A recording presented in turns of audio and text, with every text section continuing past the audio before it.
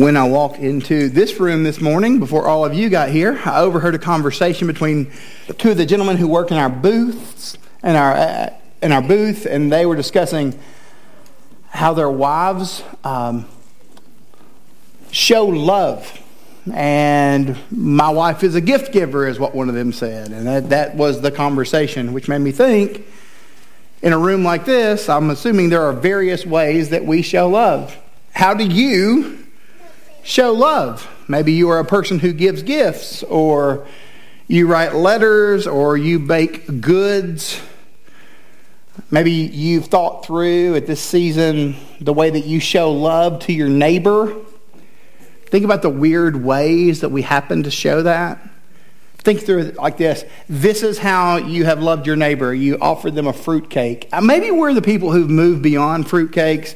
I would like for us to be those people, because fruitcakes are horrible. I like fruit better than fruitcakes. I don't even like fruit that much. Or this is how you loved your aunt in 2006 at Christmas. This is just an example, hypothetical situation. You gave her slippers that you won in a sweepstakes. My grandmother was a unique lady. She raised me. She would never let us buy her stuff. That's kind of what she did. She would tell us every Christmas, don't buy me anything. And when she would let us know that we should not buy her anything, the reason that she did not want us to get her anything was not because she did not want stuff. She would say this, as she got older and older, she would say, they're just going to destroy it. Who destroys old lady stuff? That's the question I kept asking. And she would also, don't get me anything, I may not be here next year. She told me that for 7 years. I just kept buying stuff. When I'm gone, they're going to destroy it. We would buy her socks. I bought her a popcorn popper one year. That was a hit. When you think through those gifts, fruitcakes and slippers that you win and socks, there doesn't seem to be anything overwhelmingly immense about any of it. Even this year, maybe you were buying for your kids or shopping for your kids or Amazoning for your kids and buying that Temu stuff, which is just fake jewelry. And as you're buying these things, buy fake jewelry. It's okay. It doesn't turn green like it used to. As you were buying these things for your children, you thought, I don't really even know what they want. I don't know what they need, because they don't need anything. We can give the worst gifts to the best people. Have you ever felt that? We give the worst gifts to the very best people in the world. The unique thing about what we see in Scripture today is that God gave the best gift to the worst people. If you have your Bibles, I want you to open that to John 3, verse 16. That's where we're going to spend all of our time today. John 3, 16. You may not think that that's a Christmas verse for you, but it totally is. I love having these kids in the room, and eventually some of them will begin to move toward me. I will feel very much like Jesus. Just let the children come.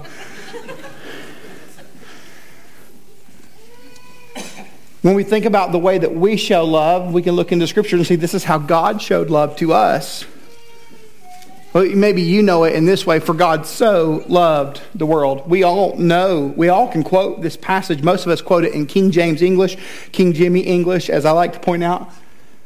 For God so loved the world that he gave his only begotten Son, that whosoever believeth in him should not perish but have everlasting life. Or maybe your translation says this: for God so loved the world that he gave his only Son, that whoever believes in him should not perish but have everlasting life. One paraphrase says, for God loved the world in this way: he gave his one and only Son, so that everyone who believes in him will not perish but will have eternal life. This is the so. So often we think of the word so as this poetic attempt at communicating as figurative language, but it actually has a function in this passage that I don't want us to miss. The word so is telling us this is the way that God happened to love. It shows us two things. It shows the action of God's love and the amount of God's love. Peterson says it this way. He says, this is how much God loved the world. He gave his only Son. He gave his Son, his one and only Son. And this is why, so that no one need be destroyed. By believing in him, anyone can have a whole and lasting life. This is how God loved the world. This love is not just sentimental, it's active. God sent his Son. The idea of the Son of God is so interesting when we look at it in all of what Scripture says, because it's pointing out to us this Jesus, the only begotten Son. It can be understood in different ways. We don't quite have a word that conveys begotten, but we can take an attempt at getting there. His unique son, his one-of-a-kind son, his only son that's like this. So we're in spaces like this, and we've grown up in the South, and we've been in the South immersed in it enough that many of us may even have an idea of we are people who are all children of God, and we've even heard that. And I understand what's being said there because all of us were created by God. Not a person in this world who lives and breathes was not created by God. But there's something that is a unique nature as to who God is when we become his children, because the problem with us thinking that all of us are the children of God is actually the Bible. Because the Bible points out to us that those of us who are in right relationship with God through the person of Jesus, those are who the children of God are. This is how God loved the world. This is the way. This is the active step of God to show what love looks like. And the way that he shows this is that he gave. This is how God loved the world. He gave. The word world in this passage is a bit of a... If you're unfamiliar with the text, Jesus is talking to a man named Nicodemus who has come to him to ask some questions.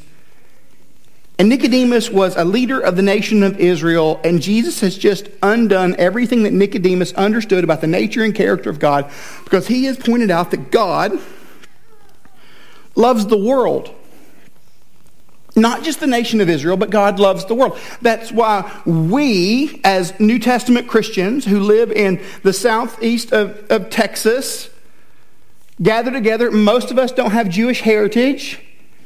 And we're not just the people of Israel, we're the people of God. And for those of us who are believers, we are people who are in right relationship with God.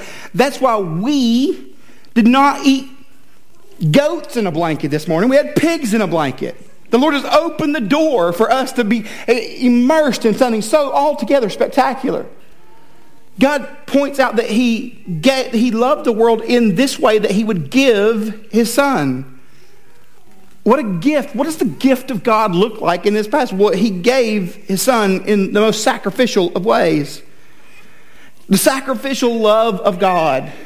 So what does that tell us about how God loves each and every one of us? That he would make it possible for those of us who are not believers to become believers. For those of us who are outside of relationship with him to enter into relationship with him. What is the way that God happens to do that? He gave his son, but didn't just give him. He gave him sacrificially. We see the sacrificial love of God in this passage because the love of God that we see in the text is selfless. God's love is costly. And God's love is worthy of our praise, which is really in contradiction to everything that we are apart from God, because we are selfish. We don't see the value of the cross. We actually take it for granted and don't praise him. God did this work of giving sacrificially so that we could have. That's actually what the text says in verse 16. It says, God loved the world in this way. He gave his only son so that everyone who believes in him will not perish, but will have eternal life. God gave so you could have. In coming as an infant, God shows us that he gave his life so that we could have life. There's nothing that demonstrates life that makes a human being think about life more than a baby. It's the closest thing to innocence that we have. Now, parents, we know they're not innocent creatures. They are manipulating from day one, moment one, instant one. But it's the closest thing to innocence that we see when you look into the scriptures and you see that God gave so we could have. He shows that he demonstrated for us who he is in this baby, so that we could know that life is eternal and everlasting. Spurgeon goes as far as to say this. If you're unfamiliar, people think he's the greatest preacher of all time. Outside of Jesus, God has come, the infinite, the almighty, has stooped from the highest heaven so that he may pick you up, a poor, undone, and worthless worm. Now this can be a hurdle. when we begin to think about our worthlessness. You may even have lived a life in such a way where you would look at your own life and say, I'm not worthy of God's love. Of course you're not worthy of God's love. The Greek word for that is duh.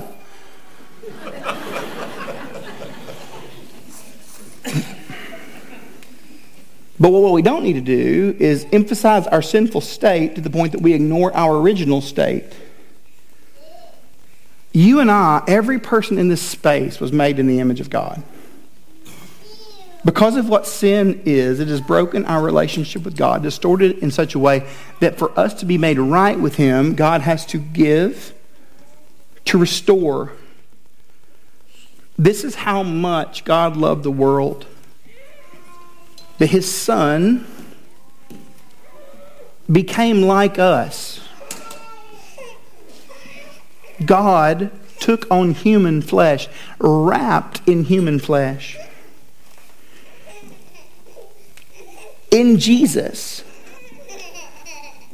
the God who made the heavens and the earth and is not in temples built by human hands, was limited by human experience. In Jesus, God could feel physical pain. Christmas reminds us that there are 3 degrees of pain. There's minor pain, there's major pain, and there's step on a Lego pain. In Jesus, God dealt with real pain. In Jesus, God dealt with the pain of death and sin. In our sin, not His. In Jesus, God was tempted in every way, yet was without sin. In Jesus, God felt pain. Not only did He feel pain, in Jesus, God died. This is how we know that God loves us. He gave His Son so that you could have His life. This is how it makes a difference for us. God has invited us through the person of Jesus to see and know and trust and believe. Believe is doing more work here than most of us give it credit for. Most of us think about the word believe and we tell our children we believe them. Within the back of our hearts we may not believe them. We tell someone we believe them when they tell us that they caught a large fish. We tell someone they believe us when they said they had a day in Lake Jackson without mosquitoes. But in the Bible, it's more than that. To believe is not just this notion of what we know figuratively. It's trust. To trust is to rely on God to save you and to transform you. It's the ongoing work of God to never abandon you or me as His people. The beauty of Scripture is that Christ is always doing the work of saving. Our hearts are going to do things to condemn us every day, every second, even for believing people in this room. Now, I'm assuming if you showed up this morning, there is some connection to the notion or concept of Christianity that has brought you here. Our hearts do things to condemn us in every way, every moment, every second. And what Christ announces over believing people every day, every second, in the midst of what sin attempts to do to condemn you, Jesus declares that this one is mine every moment, every second, every day. For the believers in the room. But let's not mince words about this, because when we look at the text, you see that there's a division that's made between believing and unbelieving people. For God so loved the world that He gave His one and only Son so that everyone who believes in Him, which leads us to believe, pardon the pun, that there are those who trust and those who don't. There are those who have a relationship with God and those who don't. All the while, the work of the word world in the passage is still saying that God is ever inviting you to know Him. Let me be as clear as I possibly can be on this Christmas Eve. If you do not trust the Son, the one who God gave, who took sin upon Himself on the cross, who dealt with your pain, became human. If you do not trust the Son, you will perish because you were condemned from the start. For the world to be condemned means this, that there's nothing right, there's no value in it. Sin has taken the life from the world. And the world in which we live is death upon death upon death. And even on our best days, it's just well-dressed death. But if you trust the Son, this Son who took on human flesh, who took on human pain, who took human death, upon trust the Son, you will have life, because your condemnation has been condemned. In his birth, death has been shown the door. It no longer has power over us. Isaiah says it this way, "Turn to me and be saved, all the ends of the earth. For I am God, and there is no other."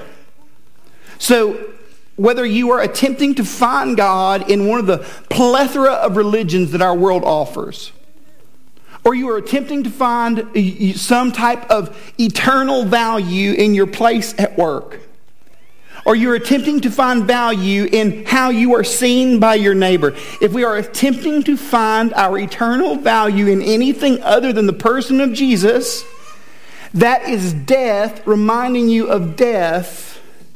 Yet Jesus has invited us to life, because this is how much God loved the world. That he gave his Son, his one and only Son. And the reason for this is so that no one would need to be condemned or destroyed, but by believing in him, anyone can have whole and everlasting eternal life. That's the love of God. The love of God that doesn't give up, that doesn't turn its back on us. The love of God that is committed to you in more ways than you can understand the word committed. It's the covenant of God with the people who don't want to be in covenant with him, because his love is that great, that deep, that strong. So we come together to celebrate Christmas on a morning like this, and I'm so glad that you're here. I'm going to light this candle in just a moment. We're going to consider that, but here's what I would invite you to. If you're in this space, and we're so glad that you guys are here, if you're a guest with us for the first time, or you're here with us for the first time in a long time, we just want you to know we love you, and we believe that God loves you and has an affection for you. If you've never placed your trust in the person of Christ, when the scripture says that there are believers and unbelievers, if you've never trusted in Jesus, you are in the category of unbeliever. All the while, Jesus is inviting you to know him. He's inviting you to trust him. He's inviting you to place your faith in him. Because you will never find your hope in anyone other than him, because he is God and there is no other but him. And he says, "Turn to me and be saved, all of the earth." Would you bow your heads with me this morning? Jesus, we thank you for the chance that we have to gather together this morning.